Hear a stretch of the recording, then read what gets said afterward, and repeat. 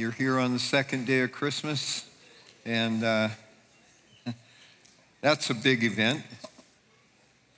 Eternity enters time. The Creator enters creation. So stunning, huh? And it's good to see you here. Some people are probably, it's good that the busyness of the holiday's over. Others, it's just part of, we live our lives for Him. We live our lives. Where else would we be on Sunday morning, So God bless you. Bless all you that are online. I have this real anticipation as we look forward to 2022. Usually at the end of the year, and I've been doing this, it takes me a while, but I try to look back over the previous year and sort of remember the things that were significant, the things that were good, the things that were hard, the things that were bad, and just kind of reflect on what was God doing, what was I doing, what were the people that are near and dear to me doing during that time, and assess it and just kind of make it sets up a good focus for the next year. And so congratulations on surviving 2021. It's like, some of you have endured significant hardships and, dangers, trials, disease, injustice, all kinds of things like that. And just want to really congratulate you that what didn't kill you made you stronger. That's the truth, Isn't it good? But I want to read something here. My friend Meltari sent me yesterday, maybe he sent it to me Friday night. Pardon? Oh, Meltari's only 75? Okay. Well, when Meltari,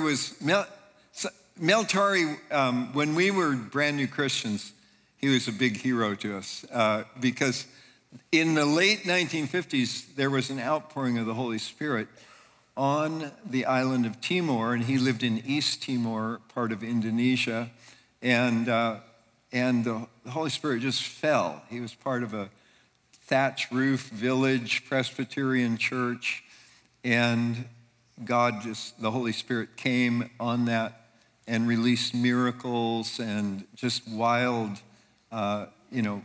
children walking on water, being led by angels, going out evangelizing, and there was this great move of the Holy Spirit. Mel has never lost the fire, as far as I can tell. He has more energy than most 20-year-olds, and literally just spends his life going, preaching the gospel, coming home for a couple days, going, training missionaries, sending people out, coming home for a few days. And he keeps me posted. We pray for him, and he's a tremendous inspiration. He's full of the Holy Ghost and fire, But so here's one of his update from Friday. Exciting praise report. He has a lot of these. The Lord Jesus is compelling the other sheep to enter the fold by revealing himself personally to them by dreams and visions and angelic invitations. Many leading Muslim leaders in Indonesia have given their hearts and life to Jesus and are leading many to him. They are the best witnesses to the lost. And yay! Also in many North African and Middle Eastern countries, the same is happening. This is going to be the greatest harvest time in the history of the church going forward. Praise the Lord. Thank you for your love and prayers. And so, God, we just agree with your servant Mel. We agree that we're moving into a season of tremendous harvest. We've been through, worldwide hardship at really an unprecedented level of, political and economic and just crazy cultural shifting. And I just want to say that I think the church has awakened.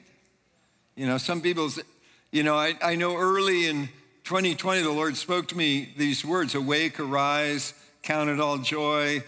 No eye has seen, no eye has seen what God has prepared, and that his eyes are running to and fro over the face of the earth. And I just say, I think you've positioned yourself by being awake, by rising up, by boldness, and by the conviction of the faith of the gospel you believe in, believing that the word of God is truth, that there is a truth, there is truth. There's not like many truths, there's one truth. That's reality, and that's revealed to us in Jesus through the written word of God. Thank you, Jesus, that God hasn't changed. Hallelujah. He's the same yesterday, today, and forever. And I feel like there's such, this rising up is a joy, and it's a positioning for a change. And so I'm looking forward to this harvest that's coming, and I'm looking forward to the resulting change, and God bless you for 2022. There's no better time to be filled with the Holy Spirit. We were lingering, the Spirit of God is here. When we were worshiping, I felt like, and I didn't want to interrupt everything because, I knew I was going to be preaching, but there's a grace for healing here. And so, I feel like already there were people who came in with pain and with conditions, and during the time of worship, those pains disappeared, and if you just check yourself, say, hey, it's not there. In the first service, I had the joy of praying for this a father brought a daughter up, and she had severe respiratory pain, and we prayed, and she was really surprised. I said, how, what do you feel? And she's looking around, she says, nothing. She got really happy, like it was like, oh, what happened? So he was, in the first service, the Lord whispered to me that there was a healing for endometriosis. And so I wasn't sure what it was when I said it. I knew it had something to do with female reproductive systems and that kind of stuff, but that's it. And I wasn't sure if I said it right, but I did, and God healed a number of people there, and I feel like that those words are still out there. So at the end of the service, we'll pray for people who have healing. So I'm just curious, anyone you came in and you had pain, and if you check yourself right now, that pain isn't there. Anybody? Raise your hand. I just like to see. Even if it's nobody, I don't want to see that, but I like to see it. Was that your case? Anybody? Oh, thank you. I knew there would be at least one. Bless you. Anyone else? Sometimes I would be a bad lifeguard. I think people would drown if I was in charge there. So, okay. Thank you. Bless you. Bless all you online. And the message I have, and it's kind of a word of that is for this season. I call it breaking out, breaking in, and breaking through. Like you can break out of jail, but it doesn't necessarily mean you break into something good. But God breaks us out to break us in and break us through those things that are holding us back. And this is what the incarnation was all about. A great scripture which relates to the incarnation, but also the purpose of the incarnation is Galatians chapter 4. When the fullness of time had come, God sent forth his son. He sent him out of heaven. He was born of a woman, born under the law, to redeem those who were under the law so that we might receive adoption as sons. And if you're not familiar with this term in Scripture, it is not gender specific, and it's definitely not gender confused, but it's just in Roman culture, this term adoption of sons as sons was actually a formal, I want to say ceremony, but there's a better word than that. It was a formal recognition that it could be a son, it could be a daughter who would be adopted into this sonship. Or if you're the right age and you saw Ben-Hur when you were a kid, Ben-Hur was a man who had become a slave, And then he was adopted into a noble Roman family. He was adopted as a son with the full rights of son. So when you're adopted as a son, it means you have full rights of inheritance. You have access to the family legacy. You have access to the family resources. And this is what God is saying, that God, he redeemed those who were under the law that we might receive adoption as sons, which is, there's amazing statement here. Verse 6, and because you are sons, God has sent the Spirit of his Son into our hearts.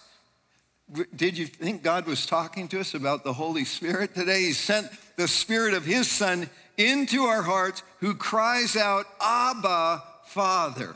He changes our relationship with God the Father. He's not far off and distant. He is Daddy. He is Papa. He is Abba. And so you are no longer a slave, but a son, and if a son, an heir through God. And we'll discover in Romans 8 that we're not only heirs, we're joint heirs with Jesus. We're joint heirs. It's God, thank you. So this is the meaning of it, and sometimes these things happen. It says the fullness of time, and it's not talking about, we use the term kairos or kairos to describe a moment where everything just seems right and it's the opportune time. But this is actually saying the fullness of chronos time. Chronology is just like moment after moment after moment, and people almost forgot about it, but God never forgot about it. In his sovereignty, when it was time, he sent his Son. And I want to say that to you, that God keeps his promises, and the promises he's made to you, even though it seems like, God, it's just like, did you forget? He's never forgotten a single word that's been spoken to you or into your heart. God, thank you that we're moving into a time of fulfillment in Jesus' name. Now, sometimes, the moments aren't recognized. When Jesus was born, most people were still going about their ordinary lives. Nobody said, wait a minute, everything just changed. The Creator entered into creation, that God became a fetus, that God, there in Mary's womb, he got eyebrows and elbows and 2 kidneys and the whole works, and would become a human being. I mean, this is just like beyond imagination. So the very fact that no one knew it happened, except for a few, except for some shepherds, except for some magi, except for, a few people around who heard or recognized, I'm telling you, God has often already done things that we're still waiting for, and we just don't know it's already here. So God, thank you for your promises. Thank you. So, but here's what I want to talk about, like breaking through. And I was thinking about the shaking during the last year. And years ago, I did this message about breaking the sound barrier. So I want to borrow a little bit of that when we're accelerating against the status quo, it makes waves. If you're just sitting there, not going anywhere, there's very little, manifestation of your presence. But as soon as you start moving directionally, there's resistance in front of you. So if you're rowing a boat, there's a little wake that, builds up in front of the boat. Maybe if you're really racing and you're rowing, it might, but if you put a few outboard motors onto that same boat and crank them up to top speed, you have a pretty good wake going on. And the bigger the weight of what's moving through, the bigger the waves that it makes, So everybody's probably had that experience where you're just maybe sitting on the shore of a river or a lake or something, and someone with a big boat goes speeding by very close, and you get hit by the wave. I'm telling you, God is making there's a breakthrough coming, and there's big waves because it's a big breakthrough. So, this principle that movement through a medium is just the environment we're in. When we move forward spiritually, we meet resistance, it makes waves. Now, where there are breaking points where there are certain limits to that ability to move forward. And an interesting example of this was in the field of aeronautics, of air flight. In the early 20th centuries, the Wright brothers created the first sustainable, heavier than air flying machine, and flew in North Carolina for a few hundred yards. And it was a revolution. That was a kind of breakthrough, a technological breakthrough. But by the 1930s, the engineers and aviators had been able to power planes with enough power to fly faster than the speed of sound. But nobody succeeded at it, because when these prop-powered airplanes would approach the speed of sound, they would get into a zone of great resistance. And this great resistance is a physical principle called the Doppler effect, that something moving forward creates greater and greater waves. And I have a little illustration here. It's there on the back screen. And if we had this animated, we'd see the wave is set up by movement, and the height of it's called the amplitude. The distance between the peaks or troughs is called wavelength, and the speed at which it's moving is velocity. If you increase the speed, the wavelength shrinks, which means the frequency increases, and the amplitude gets bigger, because it's kind of like you have the same amount of movement, but it's compressed into a short time. This is exactly why if you're sitting out on a road and someone's coming out on a motorcycle, when they're coming to you, it sounds different than when they're leaving. It kind of goes like this. We've all had this. This was discovered by an Austrian monk whose last name was Doppler, and so it's called the Doppler effect. He noted, hey, it sounds higher in pitch as the train is approaching me than when it leaves. So he thought about that, and he came up with that principle and explained it.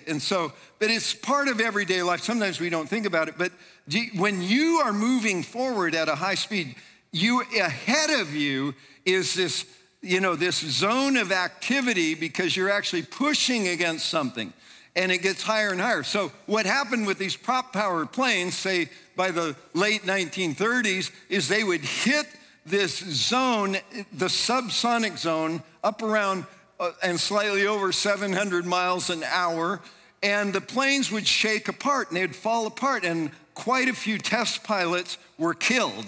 There's an old saying that there's old pilots and bold pilots, but there aren't very many old, bold pilots, because a lot of them get killed, which is why I always like to fly with pilots that are really careful.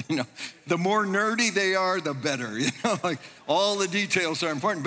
But there are those wild cowboy guys that, just flew the planes until they shook apart. And they actually didn't understand initially why this was happening. And the ones who survived said, they called it hitting the wall, or sometimes they called it a demon, because it would shake the plane apart. All the controls would stop working, gauges would break.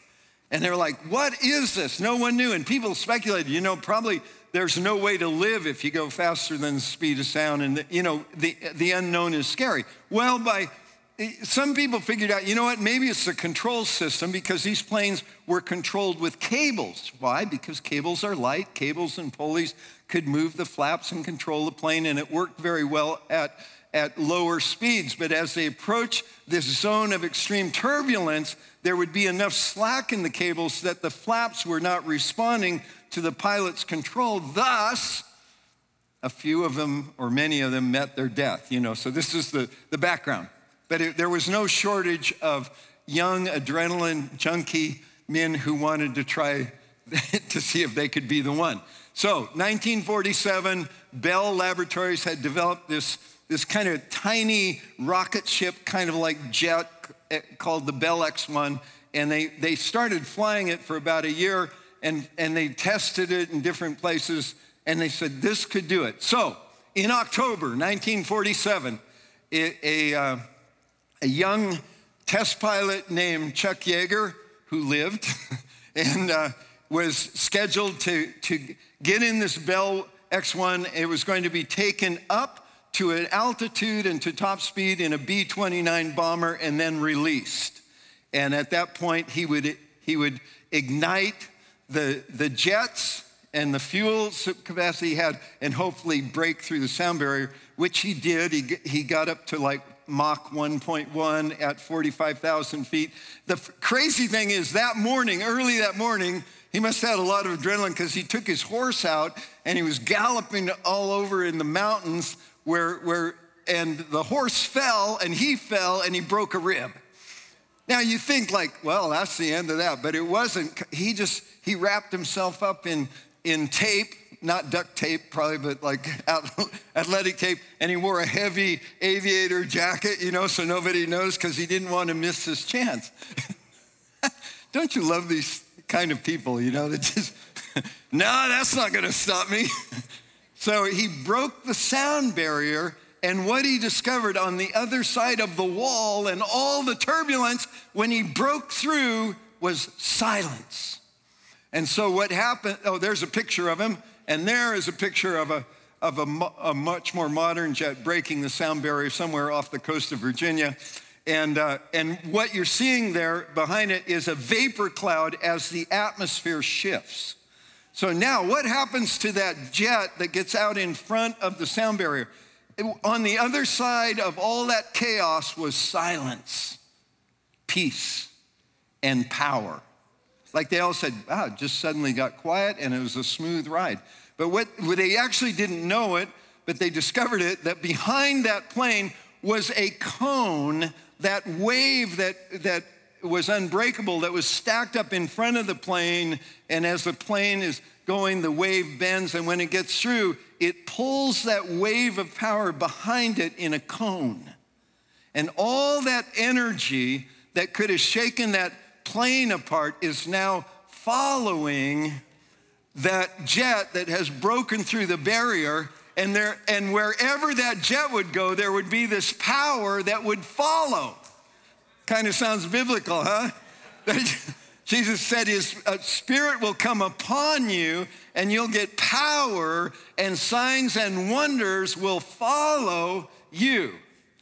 So this is such a good illustration. So God, I just want to pray for everyone. There's probably everyone in the room and everyone online. You have faced turbulence you never imagined over the last couple of years in your life, in your faith, in your family, in your finances, in your business, in your career. And I just want to declare over you that what hasn't killed you is actually you are being propelled as an overcomer through barriers that you didn't realize you could break, because it's not you, it's the Holy Spirit operating in you that's brought you through. And now there's a season of power and release that's following you as you move forward in peace that passes understanding. It's not based on circumstances, it's based on the presence of the one who is the Lord and the Prince of Peace. Amen, amen.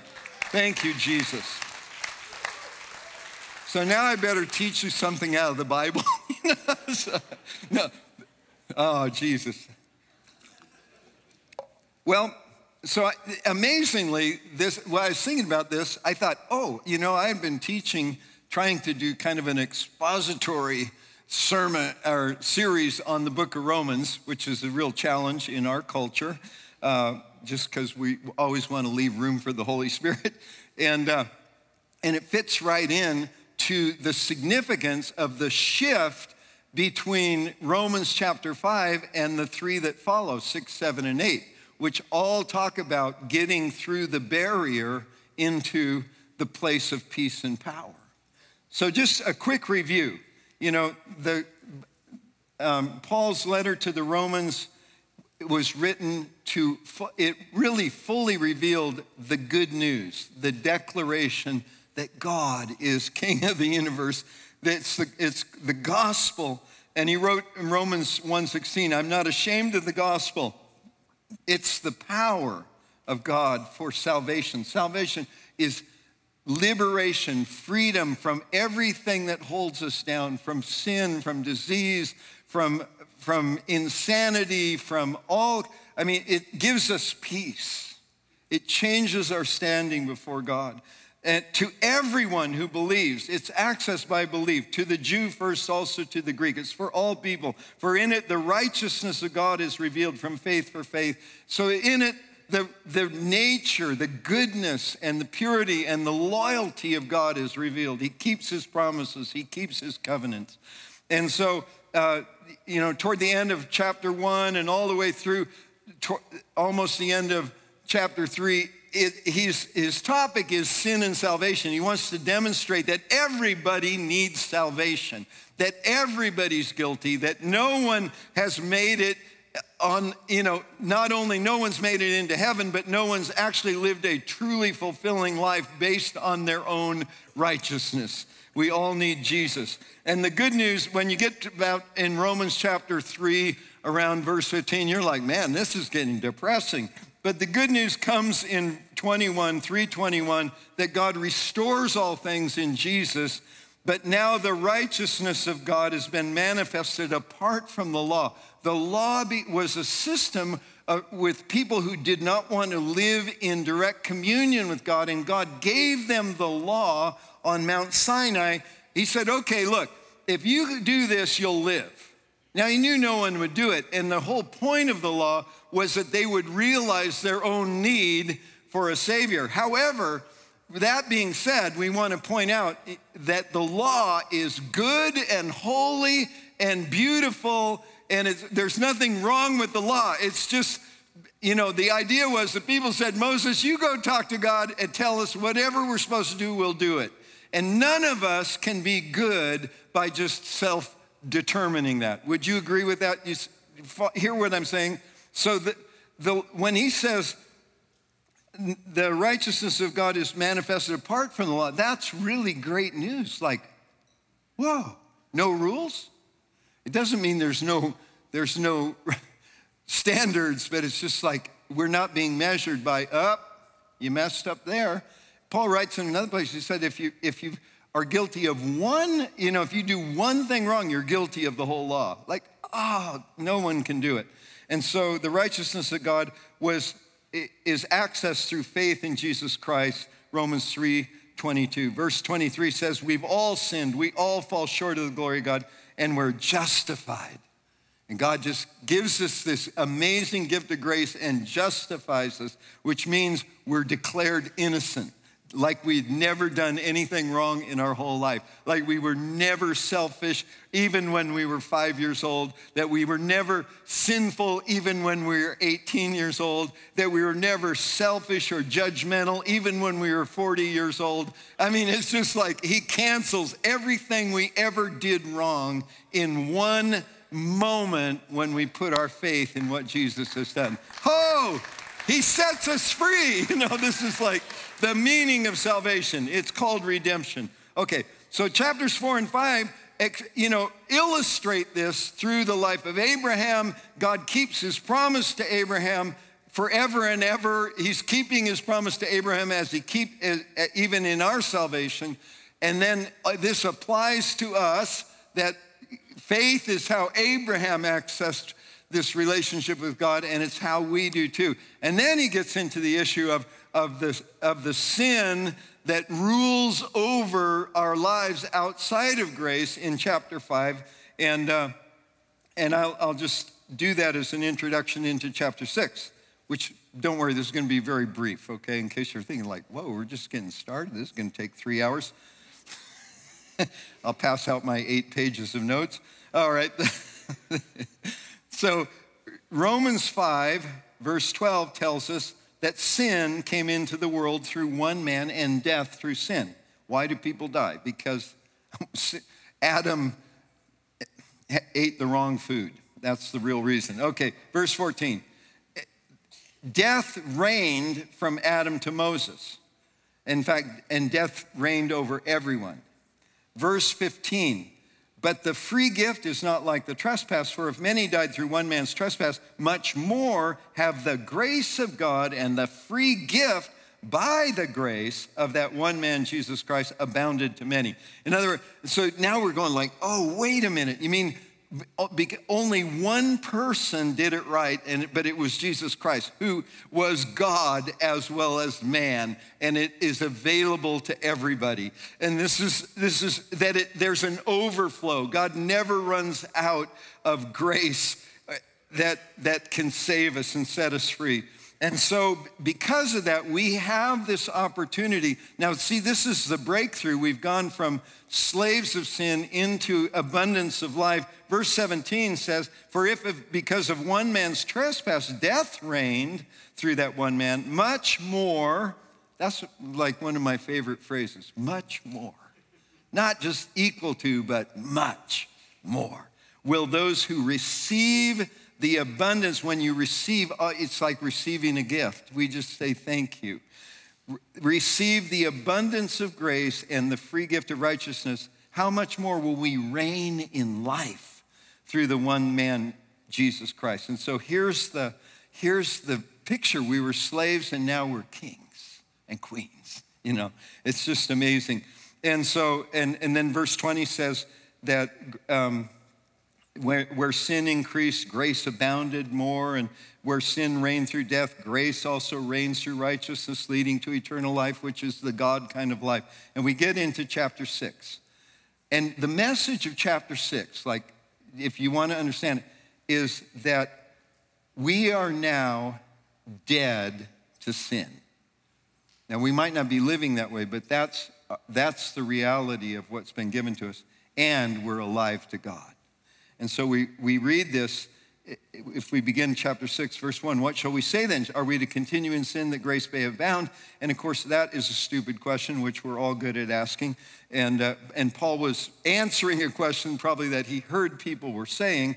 And so here's the temptation that we have. God has given us this gift of life, and he said that we can reign in life. Like we can actually be royalty in this world. Not royalty of this world, but we're like royal ambassadors from heaven in earth.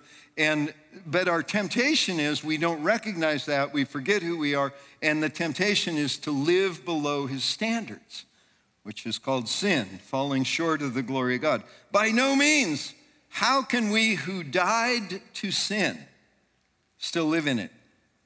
And we thought, well, I didn't know I died to sin. I just thought I asked Jesus into my heart. But so here's why baptism is actually really important. And if you haven't been baptized, you sign up for that baptism class because you need to be baptized. That's it.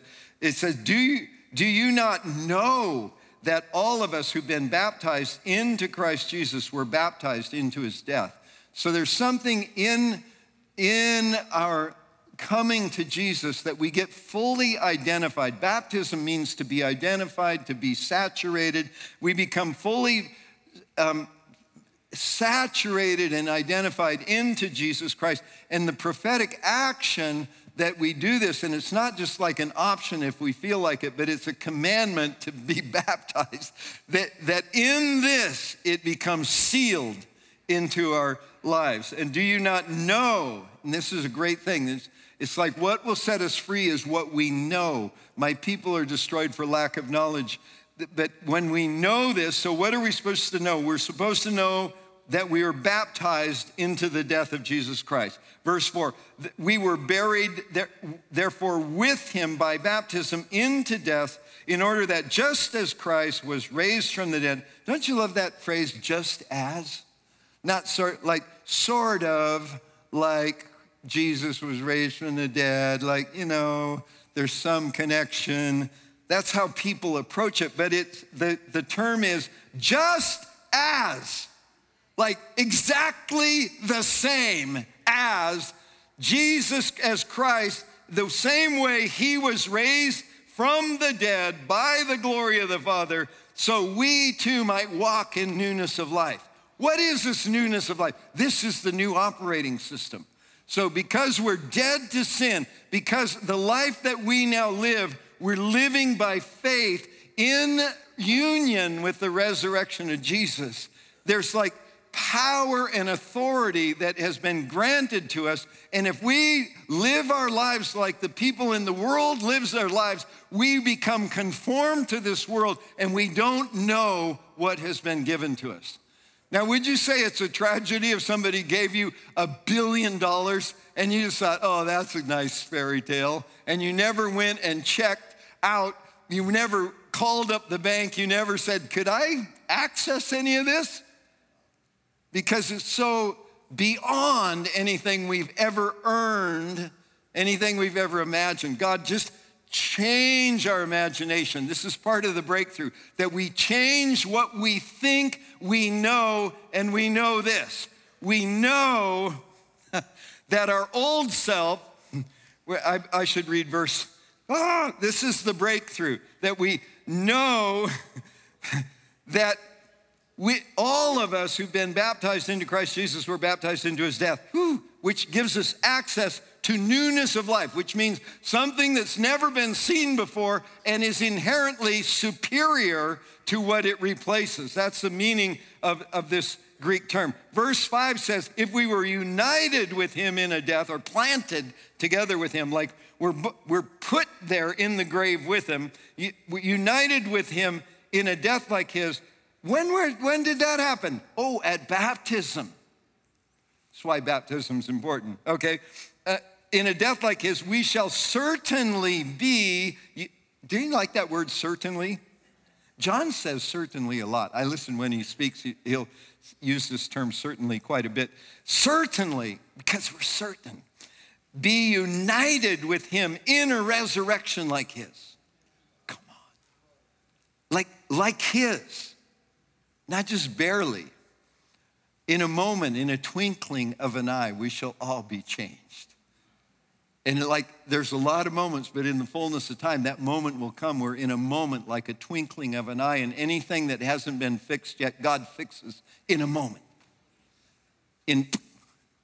Whoa, wait, we thought it was going to take at least 1,000 more years. God says, just watch. Okay, verse 6, we know that our old self was crucified with him, in order that the body of sin might be brought to nothing, so that we would no longer be enslaved to sin. Now that term, this is the ESV, brought to nothing, could also be, it means rendered ineffective. King James says it was destroyed, but it wasn't destroyed like obliterated. It was destroyed like, have you ever loaned something to somebody and when they brought it back, it didn't work, and you just said, man, they destroyed it. It's still there, but you can't, you loaned them your car and they brought it back and it was like, let's call the junkyard. That's what this term means. The body of sin is still there. It's no longer in charge. It's not like there's two dogs in the doghouse and one's bad and one's good and they're fighting against each other. One is alive with resurrection power and the other one is broken. But here's what happens. When we get tempted and stupid, we think that looks good. And it's like if you touch it, you short circuit. I don't know how else to explain it. Have you ever heard of a preacher who sinned? You ever met a Christian who sinned, wasn't honest on their taxes, cheated on their spouse, stabbed you in the back? Oh, not you, but it's like, how does that happen? Here's what happens. Even though we've been delivered from it and it's no longer in charge, if we get sucked into it and we go there, it short circuits all this power that is ours. This is my best explanation of the mystery of lawlessness that's at work in not just the world, but in some of God's people. So if I do that, now you think man, what a waste. But here's the good news.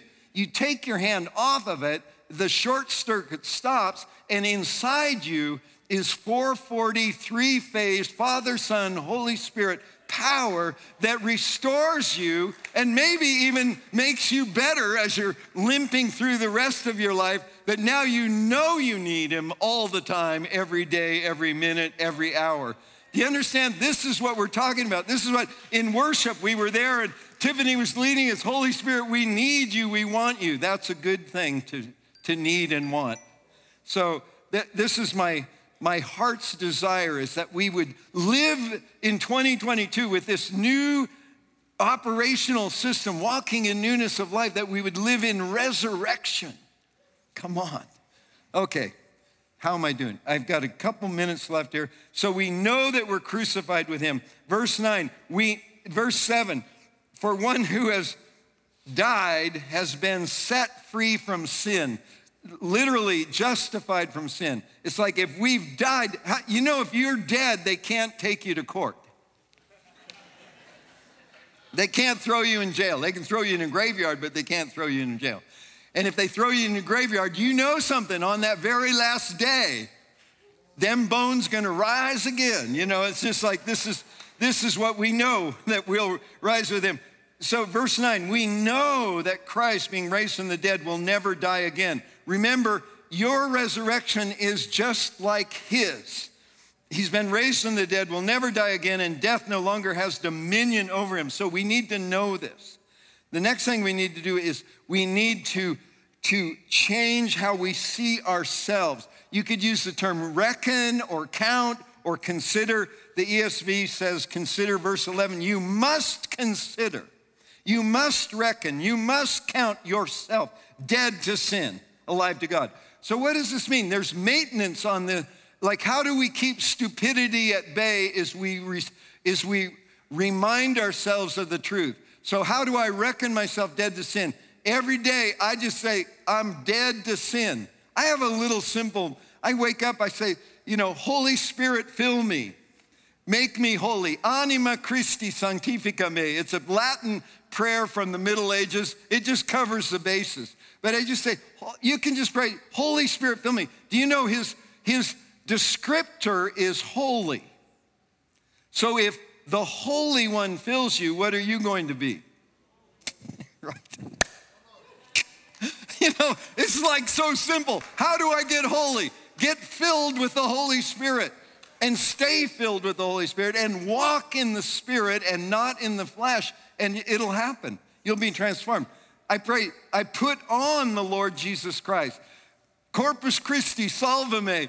I put, you know, which is body of Christ, save me. I put on the Lord Jesus Christ, and then in that I make no provision for the flesh to fulfill the lusts thereof. Why would I? I'm supposed to be dead to sin. Supposed to be? Oh, excuse me. I am dead to sin. See, how about, these are good confessions. I'm alive today in resurrection power. I'm dead to sin. I'm full of the Holy Spirit. The power of God is in me. Lead me and guide me, Holy Spirit, so that it leaks out in all the right places. Thank you, God. Okay, so I reckon myself, and then I yield myself. I present myself to God. Verse 13, do not present your members, means the parts of your body, okay, to sin, but present yourself to God. How? As those who have been brought from death to life. You know, if I was dead and thought I was dead, and then after about a day or two, I found out I'd been brought back to life, I would live with a whole different sense. And you talk to people who've been, they've had those death and return experiences, and there's this sense like they're like they've seen something that marks them. God, mark us with this, that we present ourselves every day. God, I was dead and you brought me to life. Okay, and verse 17 says that thanks be to God, we were once slaves of sin, but now become obedient from the heart to the standard of teaching to which you were committed. Thank you, Jesus. Verse 18, we have been set free from sin. Could you just say out loud, set free? Oh, okay, stand up, please. And this is like the best. Set free. Like if I'm not set free from sin, I'm going to spend my whole life doing sin maintenance. You know, like, well, that's okay. Probably won't get caught. But when I'm set free from sin, I'm alive to God. It's like, God, help us.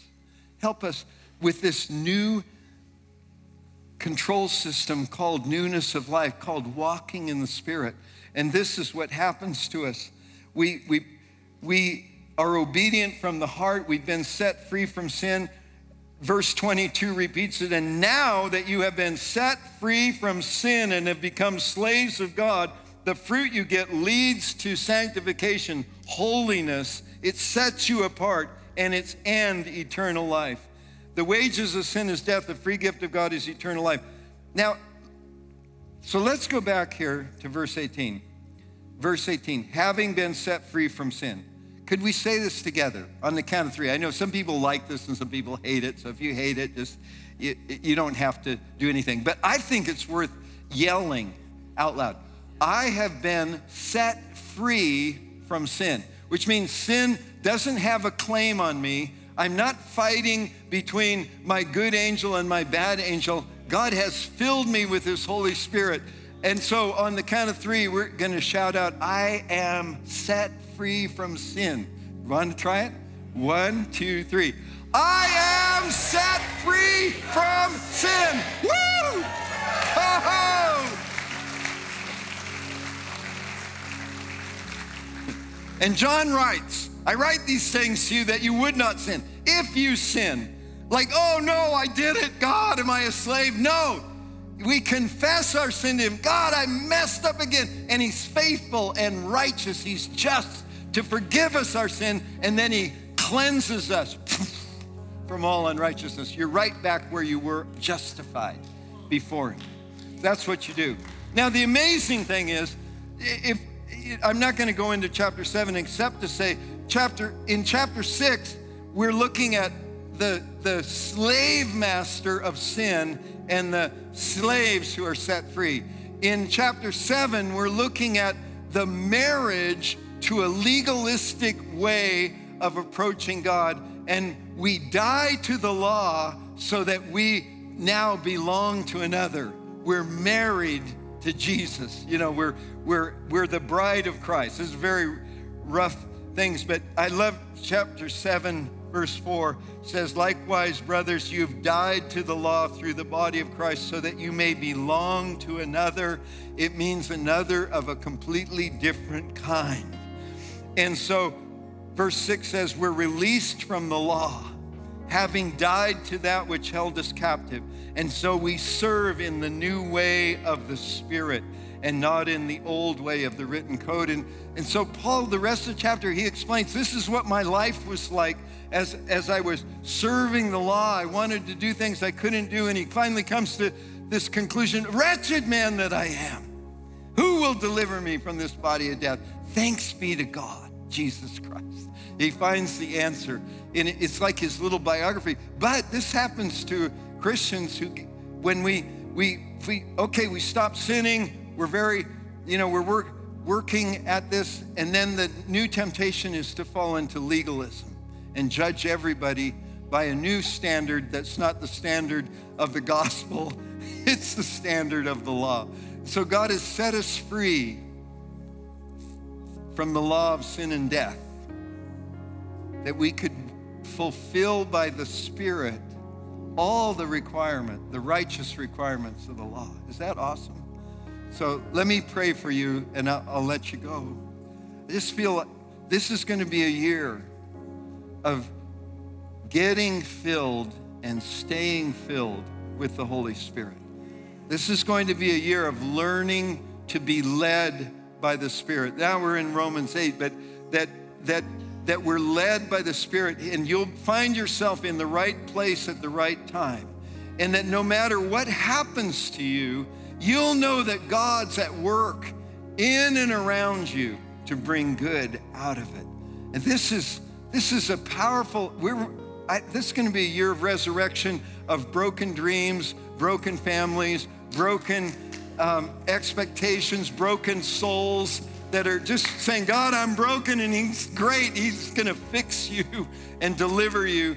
And there's going to be a release of the power gifts in this coming year in everyday life. You know, it's like the church is not, it's so wonderful when we gather together, but it's what prepares us to go out and shine like the sun. So lift your hands. I just want to pray the Holy Spirit would fill you. Holy Spirit, we love you. We thank you that you are the gift of the Father. Ask that you would fall upon us and clothe us with power.